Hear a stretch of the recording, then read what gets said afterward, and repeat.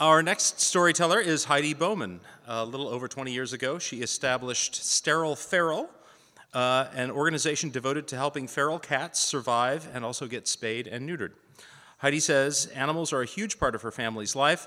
Her family includes husband Eric, 18-year-old daughter Haley, 15-year-old son Tony, the dogs Kit and Junie, the bearded dragon Bert, the turtles Squirt and Crush, and too many cats to publicly disclose.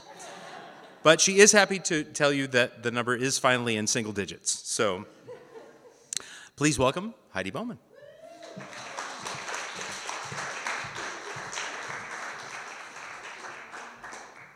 So I was going to try to do this without notes, but it's been quite a day, so I'm bringing my notes up here.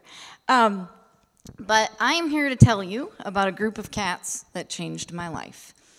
When I was 19, I was a student at ISU, and I had an apartment for the summer, and I noticed there were all these stray cats hanging around the dumpster in the parking lot, and when anyone would try to approach the cats, they'd run away.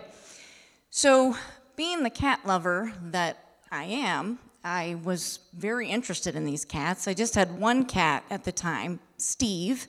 He lived in the apartment with me.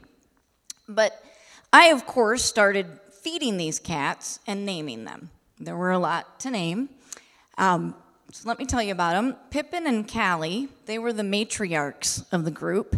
They had kittens, and they nursed them interchangeably, so I was never sure which kitten belonged to which mother. The kittens were named Petey, Tulip, Indy, Chester, Sparrow, and Almond.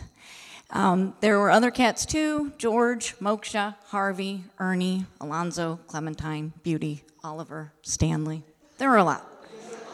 So I soon was spending a lot of time wondering what was best for these cats. They weren't friendly. I didn't think I could adopt them out into homes, but I thought they should get vet care. So I got a pet carrier, and I put lunch meat in it, and when the cats would go into the carrier, I'd creep up and try to shut the door, and eventually I did get one, Almond, one of the younger kittens, and since I thought he'd be pretty docile since he was younger, but when I took him to the vet, when we got into the exam room and I opened up the carrier door, soon Almond was flying around the walls, and Dr. Dave Bussin at Town & Country, he said, if you want to keep bringing these cats in, maybe you should get a humane trap. I had never heard of such a thing, but I soon invested in a humane trap.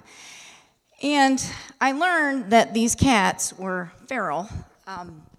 So somewhere along the line, somebody had dumped out a tame mother cat.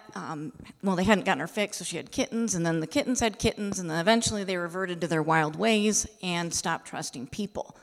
But I wanted this band of cats, which I soon learned was called a colony, to trust me.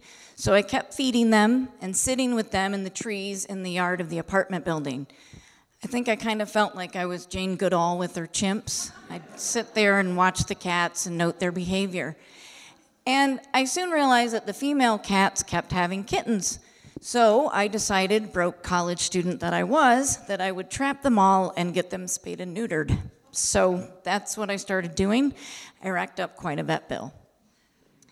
And I noticed that after the cats got neutered, they seemed happier, like they were relieved to not have future parenting duties, and they didn't need to worry about finding a date. I have a picture somewhere of the recently neutered Moksha and Ernie in the parking lot brushing against each other with their tails entwined.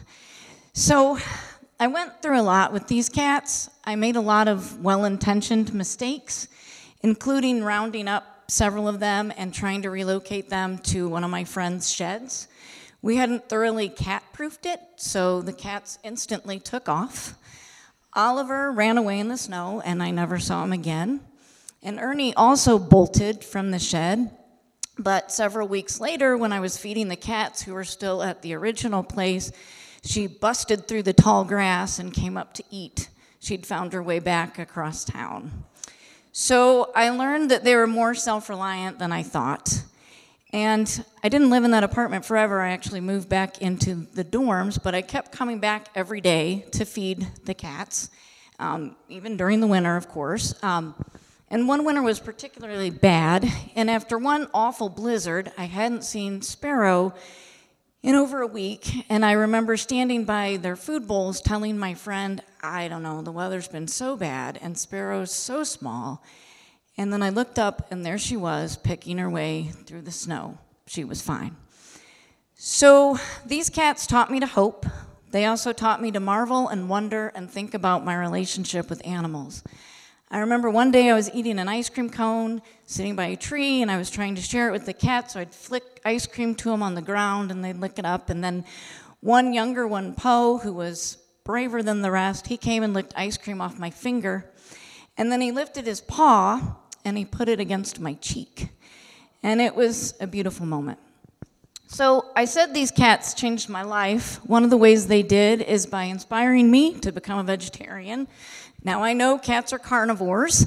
I remember Almond once grabbing a whole package of lunch meat out of my hands and dashing into the trees with it. He was so proud of himself. But I just started thinking about how taken I was with these cats, and I started thinking about cows and chickens and pigs, and thinking that maybe the reason we don't eat cats is just cultural.